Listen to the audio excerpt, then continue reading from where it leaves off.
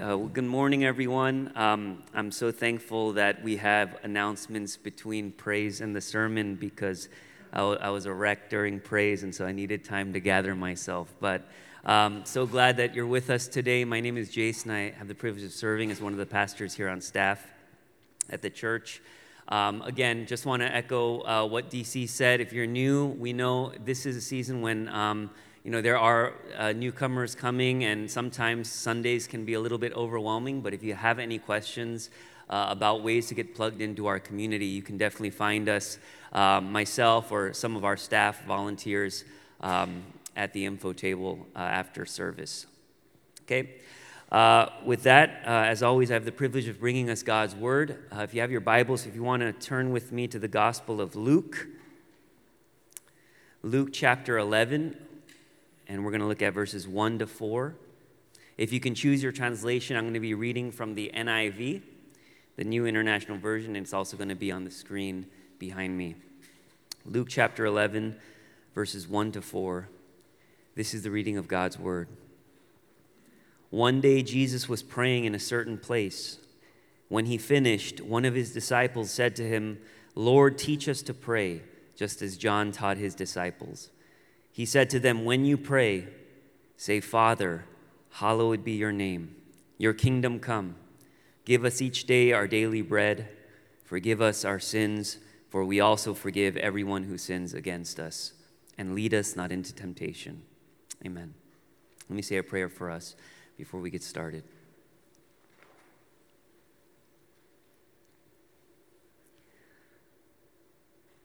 Holy Spirit, may the words of my mouth and the meditations of our hearts be pleasing to you.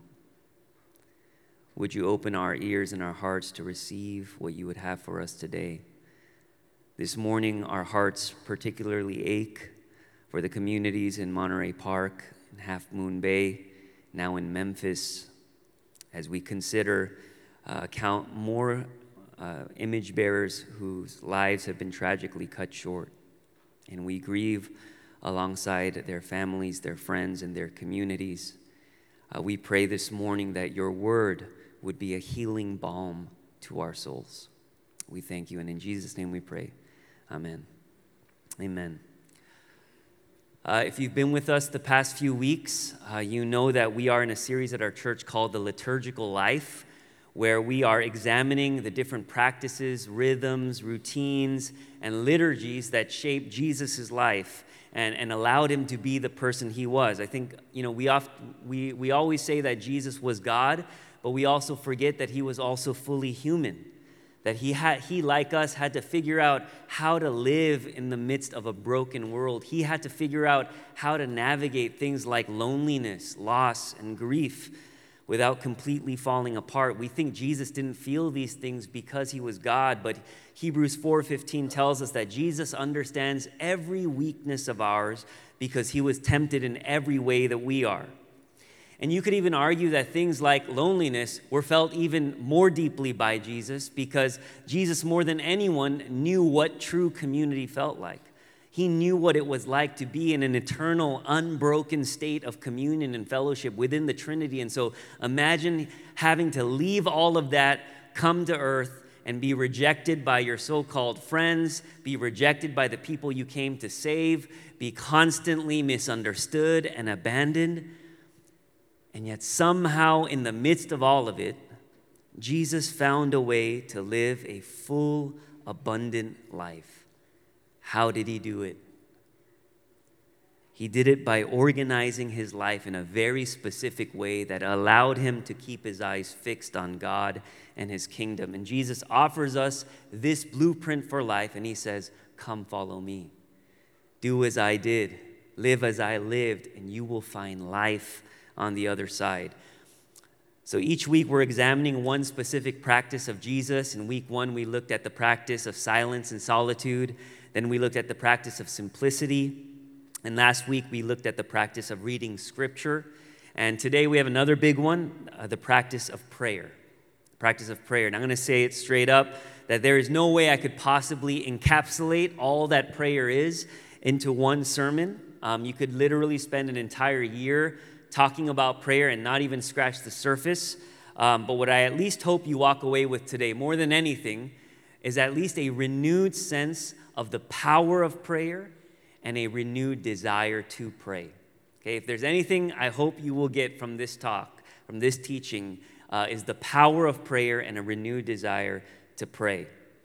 Needless to say, this past week was one of those weeks where prayer was at the forefront of our collective consciousness. You know, we took time last week to pray for families and friends of those who lost their lives in the Monterey Park shooting. Went home, and it was like, one at a time, it felt like. Then the mass shooting at Half Moon Bay, and then a few days ago, as many of you have seen, released footage of the vicious murder of Tyree Nichols that once again has our entire nation reeling. And if I'm going to be honest, like, this is one of the first situations where I actually didn't watch the video. I couldn't do it. I think in the past I felt like some level of responsibility as a pastor to kind of see what's been circulating online and see what the majority of our congregation has seen, but I couldn't watch it myself. It was just too much. And I think, as always, in the wake of these tragedies, you had the regular stream on social media of thoughts and prayers. You also had the regular stream of people posting why thoughts and prayers aren't enough. You had prayer meetings and candlelight vigils. You had prayers from pastors, congressmen, community leaders. Prayer was everywhere. And as we all know, prayer isn't limited to the Christian tradition. If there's one practice that's universal across all faith traditions, all communities, all people groups, it's the practice of prayer. People pray for their crops. People pray at weddings. People pray at funerals, at inaugurations of presidents, before war. I know people pray in Vegas all the time, okay? Please, God, let it be red, right? In Vegas, I've seen atheists become charismatics, okay? They're like, please, Lord. Some don't even know exactly who they're praying to. Sometimes it's just a general force somewhere out there in the universe or some spiritual being. But somehow, as nebulous and mystical as this thing called prayer is, we can't seem to get rid of it. It's still everywhere. And I think it's because all of us experience moments in our lives when we're confronted with the very real reality that we need someone or something outside of ourselves to help us. I think we all experience those moments in our lives when we realize we're not as strong as we thought we were. We need help.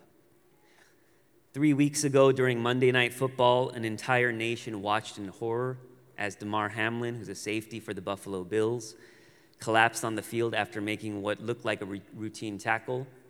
Many of you know that football players get injured all the time, but anyone watching that game in real time, you just knew this one was different because the guy wasn't moving.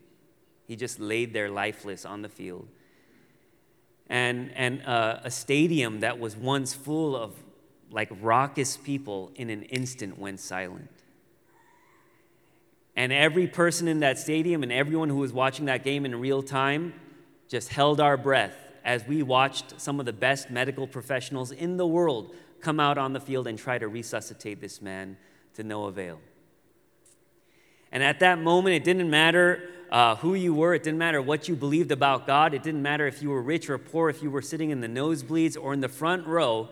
Every head in that stadium was literally or figuratively bowed in prayer.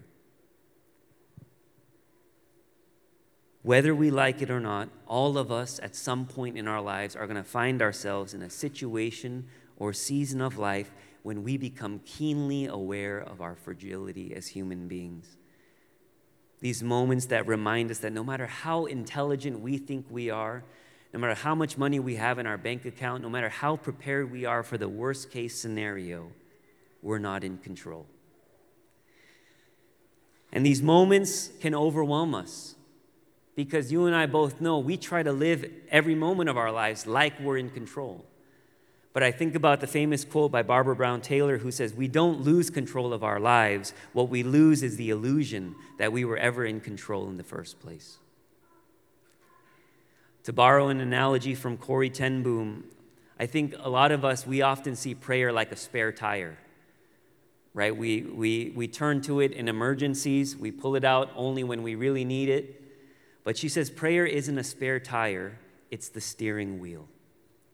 We need it in every moment, in every season of our lives, or we will crash. And Jesus understood this. When you read the Gospels, you realize that prayer was at the center point of Jesus' life. It was woven into his day-to-day existence. It didn't matter how busy he was, how popular he was getting. It didn't matter how successful his ministry life was. He always made time to pray. He prayed when things got difficult. He prayed when things were great. He prayed in the morning. He prayed in the evening. He prayed alone. He prayed with his friends. He prayed on the cross. He always made time to pray. His life was marked by prayer. For Jesus, prayer was like breathing. Luke 11 opens with the words, "Now Jesus was praying in a certain place." No rhyme or reason. They give us no indication as to why Jesus would have been praying. There was no dire circumstance. He was just praying because that's what Jesus did. He always prayed. So much so that the disciples come to him and they don't ask him, "Hey, can you teach us how to cast out demons? That was pretty sick what you did back there." They didn't say, "Hey, can you show us how you did that thing with the loaves and the fish? Like, I want that in my arsenal." No, they said, "Can you teach us how to pray? Teach us to pray." They started to realize that the secret of Jesus' life, the secret of Jesus' power, wasn't his charisma, it wasn't his giftedness, it wasn't his incredible leadership, it was his prayer life. Whatever was happening every time Jesus went away to spend some intentional time with the Father was literally altering reality as they knew it, and they said, "Teach me how to do that. I want that." And in response, Jesus goes on to give them what we now know as the Lord's Prayer. And I love that the prayer Jesus gives them is shorter than the length of a tweet, right? And it's such a Jesus move, because you think that if you were to ask Jesus, "Teach me how to pray," that he would give you this really incredible literary masterpiece. But he gives them 34 words. He gives them a prayer so simple a 3-year-old could recite it. You know, I always think, people ask me, how do you know if a musician is an amateur or professional? You know, I always say, telltale sign of an amateur musician is they play too much. The greatest musicians actually know when not to play. They know when the notes aren't necessary, and they only play exactly what is necessary to communicate something in the song. And this is exactly what Jesus does. He gives them only the notes that are necessary. "Father, hallowed be your name. Your kingdom come. Give us each day our daily bread. Forgive our sins, for we also forgive everyone who sins against us. And lead us not into temptation." That's it. No fluff, straight to the point, simple but so profound and so intentional. Now, obviously, Jesus wasn't saying these are the exact words you have to pray every time, and we know this because Jesus himself didn't always pray these exact words. But what Jesus is giving his disciples here is a framework for prayer. He's saying every time you enter into a time of prayer, I want you to remember some truths. I want you to sit in a few realities. And he gives us this framework and says, this is what prayer is at its core. And this is so important because I think one of the reasons so many of us struggle to pray is that we don't even know what prayer is.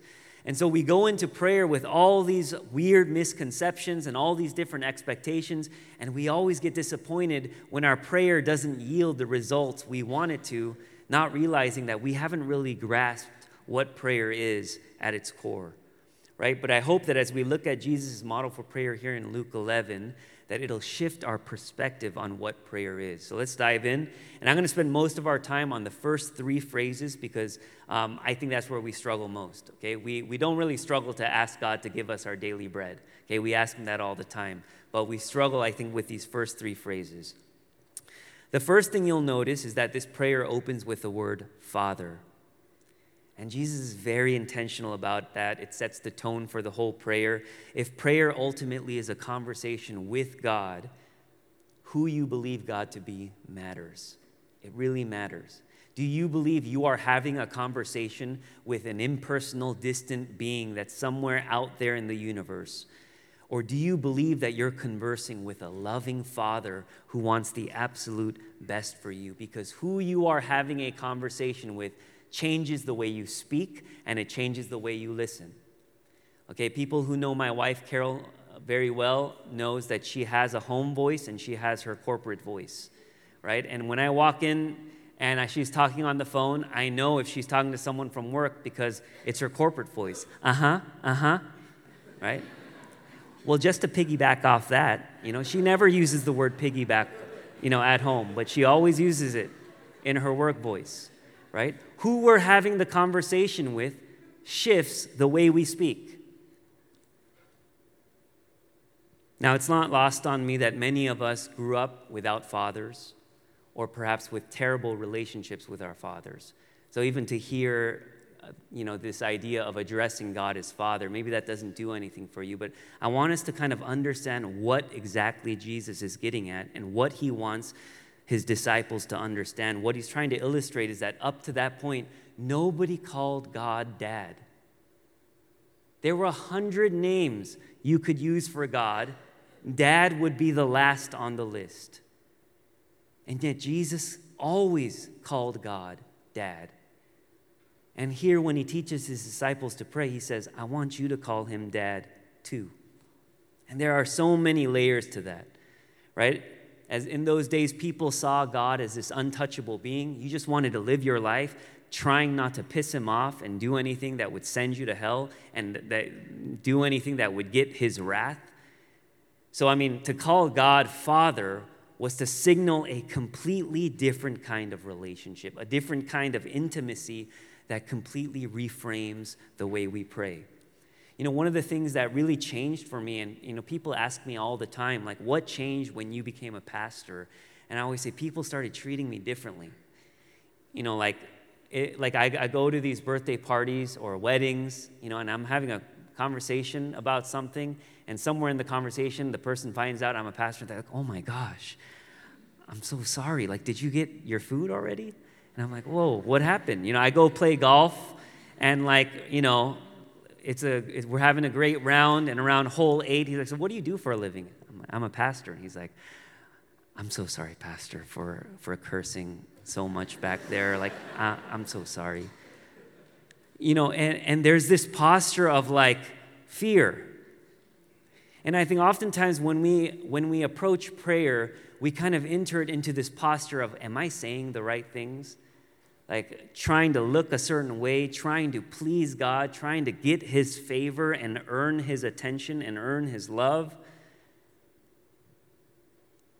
But the way Jesus says he wants you to address God is as Father. The way my kids address me is so different from the way everyone addresses me. I came up and upstairs and saw them in the kitchen this morning. They were like, "What's up, old man?" That's how they speak to me. Okay? And there's a different kind of relationship there. Already it just signals a different kind of intimacy. But the second layer of opening the prayer with the word Father, and the fact that he opens with it, is that it reminds us that nothing you say after that fact is going to change that relationship that you have. You could come to God and tell him the worst thing you did. You could come to God and tell him everything you can't stand about him. And that's still not going to change the reality that he's your Father, that he wants what's best for you. You're already operating from a place of acceptance and love. You don't pray or do these spiritual practices in order to get God, in order that you can call God Dad. You can call him Dad anywhere, anytime, any place. Well, immediately after the word Father, the very next phrase is, hallowed be your name. And it's as though Jesus is saying, okay, I want you to know that God is your Father, but don't get it twisted. He's nothing like you. Hallowed be your name. His name is holy. which literally means set apart, separate. He's not of this world. He's beyond our comprehension. And I love how Jesus juxtaposes these two words together, Father and hallowed, Dad and holy, as if to tell you, Father tells you God wants the best for you. Hallowed tells you he actually has the power to do it. When you experience a week like this past week, full of grief, full of loss, full of tragedy, you need to know two things. You need to know, one, that God cares about it, that he cares about what's happening. But two, you need to know that he actually can do something about it. Father says he cares about it. Hallowed says he's able. He's powerful. He's out of this world. These two words make up the foundation of what it means to live as a follower of Jesus. On one hand, you need to know that God is completely accessible, that he is with you and that he is for you. And on the other hand, you need to know that God is utterly and completely transcendent, that there is no one like him, that his ways are higher than ours, that he's working in ways that we do not understand. Hallowed be your name. Well, what's the next line? Your kingdom come. Okay, this is the abridged version. In Matthew's gospel, we get the full version. Your kingdom come, your will be done on earth as it is in heaven. Your kingdom come. I think you and I often go into prayer with the mindset of my kingdom come. I need you, God, to do something for me. My agenda, my career, my relationships, my life. We see prayer as bending the will of God toward ours. But prayer is not about bending the will of God toward us. It's about bending our will toward his. Your kingdom come. Help me to see your agenda for my life. Help me to see other people and the world through your eyes. Help me to love what you love and help me to hate what you hate. Prayer doesn't change God, it changes me. He doesn't need my prayers. I need my prayers because it does something to me. And it's not that we don't ask God what we want. He's our Father, so we can come to him with anything. And the entire second half of the prayer is devoted to that. It's about bringing our requests to God. Give us each day our daily bread. Forgive us our sins. Lead us not into temptation. But we start by aligning our hearts with God so that when we begin to ask for things, our hearts are aligned with his. We're learning how to see all of life and the world through God's eyes and from his perspective. So the posture isn't, God, here's what I want to do with my life. Can you partner with me to make it happen? No, the posture is, what are you doing right now? What are you up to in my life and in the world? Can I partner with you to make that happen? Subtle shift, but so important. And let me just give us some quick theology to flesh out this idea of a partnership with God. The first line of the Bible on the first page says, in the beginning, God created the heavens and the earth, meaning heaven and earth were one. God space, human space were one. And they were always meant to be one. Human beings in partnership with God, ruling his good world together, doing life together, doing life with God. But in Genesis 3, what happens? Human beings decide to say, you know what? I don't think we need God to do this. They declare their own autonomy. I think we can do it better on our own. So what do? They decide to do life apart from God. And all of a sudden, what was once one, heaven and earth, God space and human space, get torn apart, get ripped into two, fracturing all of creation and fracturing, above all things, our relationship with God. And yet God loved us too much to allow us to destroy ourselves. And so what do we get after Genesis 3? The entire story of the Bible is God relentlessly pursuing us, trying everything to find a way so that he could be with his people. And so when Jesus comes on the scene and the first thing he says is the kingdom of God, the kingdom of heaven is at hand, he's saying, I'm bringing God and humans back together. Heaven is invading earth, and I'm going to make the two one. I'm going to take everything that has been ripped apart. I'm going to take everything that is broken, and I'm going to repair it. I'm going to make things new. I'm going to make a way for sinful human beings to experience life with God, to experience divine presence and love that is continually flowing toward us. And Jesus' entire life, that's what he did. He created these small pockets of heaven on earth to show you this is what reality is supposed to look like, where the marginalized are lifted up, where the blind receive sight, where the oppressed are set free. I'm going to show you this is what heaven looks like. He shows people a different reality, a reality that's cemented on the cross, when through Jesus' atoning sacrifice, sinful human beings are now able to have access to life with God forever. And prayer is the very portal through which you and I can access this reality every moment of our lives now.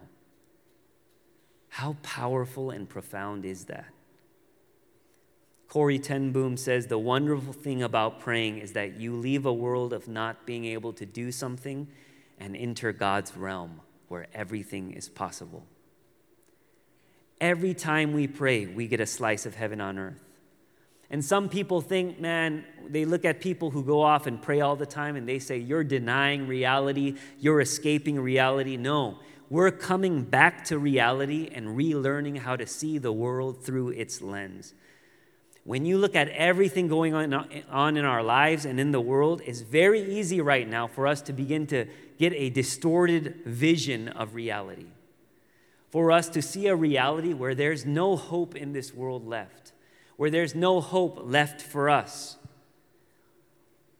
Because our reality is constantly just shaped by our social media feeds, they're shaped by the headlines, and we just see doom and gloom. But when you and I pray, we declare ultimate reality. We say, that's not reality. There's a different reality. It's like all of us are living in the matrix, right? And every day we're being convinced that life looks a certain way. And this is the way the world operates, and this is the way things are, and this is the way things should be. Every time we pray, we get transported out of the matrix. And we're like, this is what reality is. And I want you to look at everything else from this lens. Because when you pray, you realize a different reality. A reality in which God is making all things new. A reality where nothing can separate us from the love of God in Christ Jesus. In prayer, we discover our humanity that feels like it's constantly being stripped from us. Philip Yancey says, most of my struggles in the Christian life circle around the same two themes. Why God doesn't act the way I want him to, and why I don't act the way God wants me to. Prayer is the precise point where those themes converge. And he says, if prayer stands as the place where God and humans meet, then I must learn about prayer. Teach me how to pray. So how do we get this transformative practice of prayer into our lives so that we too can experience the abundant joy of a life with God? Because it feels like everything about our lives in LA in 2023 pulls us away from that. We live in a culture of consumerism, in a culture of instant gratification. If I'm looking for something, I can find it in an instant. I just pull out my phone that's hanging out in my back pocket 24/7. If I want something, I can have it delivered to my doorstep within a few hours. Waiting is a lost art form in our culture. But God does not and has never operated this way. Are some prayers answered on the spot? Absolutely. And I believe he can. But anyone who has read the Bible and anyone who has lived life with God knows that God never seems to operate on our timetable or according to our limited imagination. It's funny that you and I will pray for something and we assume that God hasn't answered the prayer, or we assume that prayer doesn't work because the results don't come immediately. Do you know that some of you are answered prayers sitting in this room, answered prayers of your parents, mentors, pastors in your life 30 years ago who maybe never saw that prayer come to fruition, but here you are. Do you know that some of you are living in the reality of your answered prayers that you forgot about because you forgot you even had that prayer request? You're living in it now. We don't often see it because the work of the Spirit is often slow. It's often unseen and unexpected. So in the busyness and distractions of this culture, how do we pray and how do we experience life with God that's always available to us? We pray everything, everywhere, every day. Everything, everywhere, every day. I really wanted to say everything, everywhere, all at once. But it didn't work with the theology of what I was trying to preach, so I couldn't do it. I'm sorry, okay? These are the things that I spend most of my time on when I prepare these sermons. Everything, everywhere, every day. And it's what the Apostle Paul was talking about in 1 Thessalonians when he said, pray without ceasing. We pray everything, everywhere, every day. First, everything. You pray everything. Bring all your emotions to God because God can take it. There's nothing God doesn't already know about what you're feeling. There's nothing you need to hide. He knows your joy, your anxiety, your fear, your grief. You don't need to impress him. You don't have to be inarticulate. God is the one person that you don't have to spend all your time crafting the perfect caption for. You don't have to spend all your time curating what you say for. You don't have to use your corporate voice. You can just unload. Hebrews 5:7-8 says, during the days of Jesus' life on earth, he offered up prayers and petitions with fervent cries and tears to the ones who could save him from death. Jesus himself, I'm assuming, came to God as a blabbering mess a lot, with fervent cries and tears. Jesus' prayers weren't always holier than thou. Think about his prayers in the Garden of Gethsemane before his crucifixion. He was basically praying, I don't know, God, if I can do this. Like, is there any other way? It's a very honest prayer for the Son of God. If Jesus could pray everything, so can we. Before we make a big decision, after we fight with our spouse, after you see a post that makes you feel bad about yourself, when you see news that makes you feel sick to your stomach, bring it all to God. Everything. Number 2, everywhere. You know, I know some of us think that prayer is this thing where you have to go off into the woods or go on a prayer retreat or like a silent walk or in your prayer closet to pray. And you're like, I don't have time to do this. You know, I'm juggling 2 jobs. You know, I'm a young parent. You know, I barely have time to eat and sleep. Pray where you are. Stop trying to escape your life thinking God is somewhere else. Anywhere in your life can be turned into an altar of prayer. Anywhere in your life can be a place of sacred encounter with the living Christ.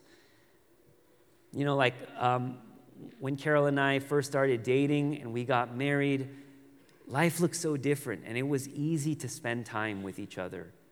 You know, we didn't have to schedule out date nights and we didn't have to, you know, because we spent every waking moment together. The moment we had kids, just life became different. And we needed to find a way in that season and in that stage of life to still experience life together. And so there's no black and white way you have to pray. Pray everywhere. Because anywhere can be turned into an altar of encounter. If you're a parent and you're getting up at 3 a.m. in the morning to feed your kids, use that place as a place of encounter. When you're standing in line at the DMV, when you're in the car on your commute to work, those few awkward moments on the Zoom right before everyone else comes in, pray. Invite God into every situation and every circumstance because he's always there. Everything, everywhere, and finally, every day. It's interesting that when Jesus teaches his disciples to pray, one detail he doesn't seem to leave out is this implication that this is something you should do every day. He says, give us each day our daily bread. So he's saying, I want you to pray for your daily bread every day. Give me the grace I need for today. Jesus is teaching his disciples a model for prayer that becomes woven into our daily existence. He's like, I know you're probably thinking about things 5 years down the line, 10 years down the line, and you're so worried about what's going to happen. Give us this day our daily bread. Give me what I need for today. Sustain me today. You know, I used to talk to my parents and I asked them, why do you go to morning prayer at 5 a.m. every day? It's like you don't have, you know, when I was in my early 20s and I thought I was really like theological and I was like, you don't have to do that. God doesn't need that. And I was like, why do you go to morning prayer every day? And they said, because we're desperate. That's all we know how to do.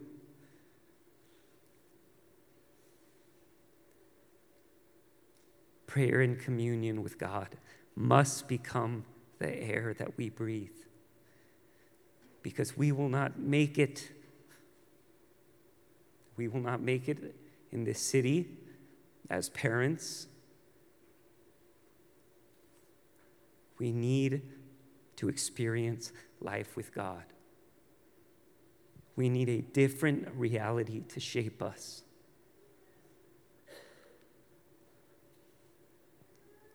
Okay. When you first start to pray, it's going to be awkward. If you're new to prayer, or if it's your first time in church, it's going to be like having a conversation for the first time. You know, you're not going to know, like those first conversations when you like keep interrupting each other. How is that? You go. No, you go. Right? It's like Zoom, like a forever Zoom chat, right? And at times it's going to feel forced and it's going to feel contrived. But when we begin to pray everything, everywhere, every day, you will see something begin to happen. I was watching a video this week of a dance workshop. Don't worry, I'm not trying to be a dancer. But basically, they pick 2 dancers at random, and they have them basically improv a dance. And, you know, they don't have no idea, like, what music is going to come on, and they just have them come up and have them improv a dance. One dancer is like, they brought a hip-hop dancer up, and one is like a ballroom dancer. And they're like, you don't know, but we're going to turn on music, and you're going to have to do it. And at the beginning, when the song comes on, at first, you see that, like, even though they're professionals, because they're kind of operating outside of their comfort zone, there's this, like, push and pull, where, like, it's kind of awkward, where they're trying to get to know each other, and, you know, they're, like, one person wants to go left, but the other one clearly wants to go right. One person wants to spin the other person's kind of resistant, and it's just this awkward tug. But as the music continues to play, you see something magical begin to happen. These dancers just start to move in the same direction. You know, all of a sudden, you start to forget where one dancer ends and the other one begins. Like where one goes, the other follows. And it's this beautiful alignment that starts to happen. And I don't know why I got like emotional watching this, but this is exactly what happens as we pray. Prayer is not a fatalistic enterprise where we throw up our hands and we say, we can't do anything about this, so God, you do it. Prayer is an opportunity to dance with the Creator, to partner with Him in the renewal of the world. The more you go to God in prayer, the more you spend time in His presence, the more you will be aligned, and where He goes, you will follow. And you will start to work together, and you will see something magical happen. And the paradox of the Christian life and the paradox of prayer is that the more you spend time in God's presence, the more you will begin to see that His presence is all you need. Prayer stops being a means to an end and becomes an end in and of itself So much so that whether or not you get the thing that you originally went to pray for, whether or not your life looks exactly the way you scripted it, it doesn't even matter anymore because you just want to be where God is. Moses in the book of Exodus, there's this moment when God says, you know what, I can't deal with you people, so you can go to the promised land, but I'm not going to go with you. And Moses says, don't give me the promised land if your presence won't go with me. He says, that's what I need. I need to be where you are. Psalm 16 says, in your presence there is fullness of joy. There is no better place to be in the arms of our loving Father. Let's pray.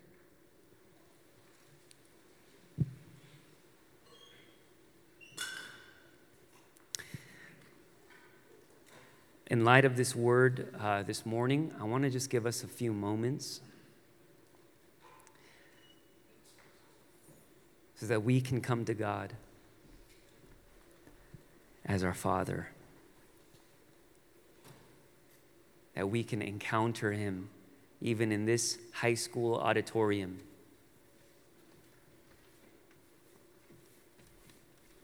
And I know for some of us this week has been heavy. I know many of us are going through so many personal things, marriage issues, issues with our children, miscarriages, relational difficulty, loss of job. Some of us are just in a great place, and some of us feel like we can see God's movement in our life. Whatever it is, I want us to give us this moment to bring everything to God in prayer. So let's just take a moment to do that.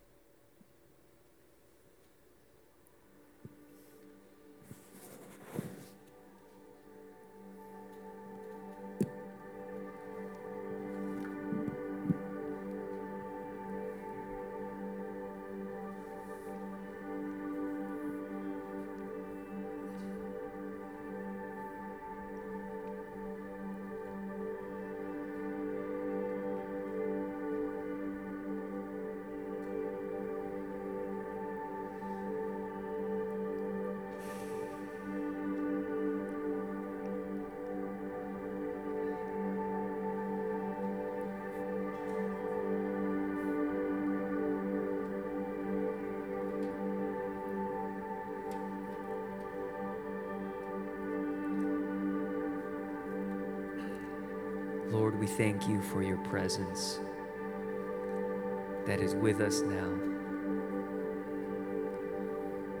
We thank you that your love continues to flow,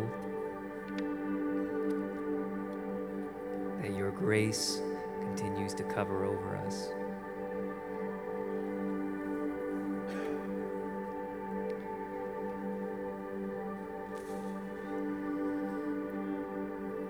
Lord, so many of us are weary and we're tired. We see all around us and even in our own lives and in the world just the brokenness of our humanity, and humanity desperately crying out for their Creator. And the thing is you've always been there. You've always been waiting, and your desire is to bless us abundantly, to give us your presence if we would just receive.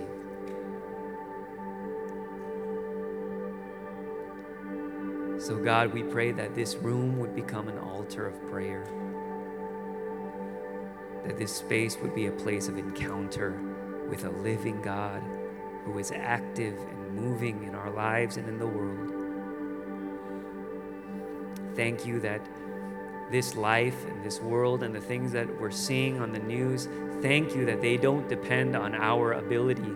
And thank you that they don't depend on our good judgments and our good decision making and our politics and our government. We thank you that you are sovereign and good, that you are both a loving Father and a holy God. We commit this time to you. In Jesus' name we pray. Amen.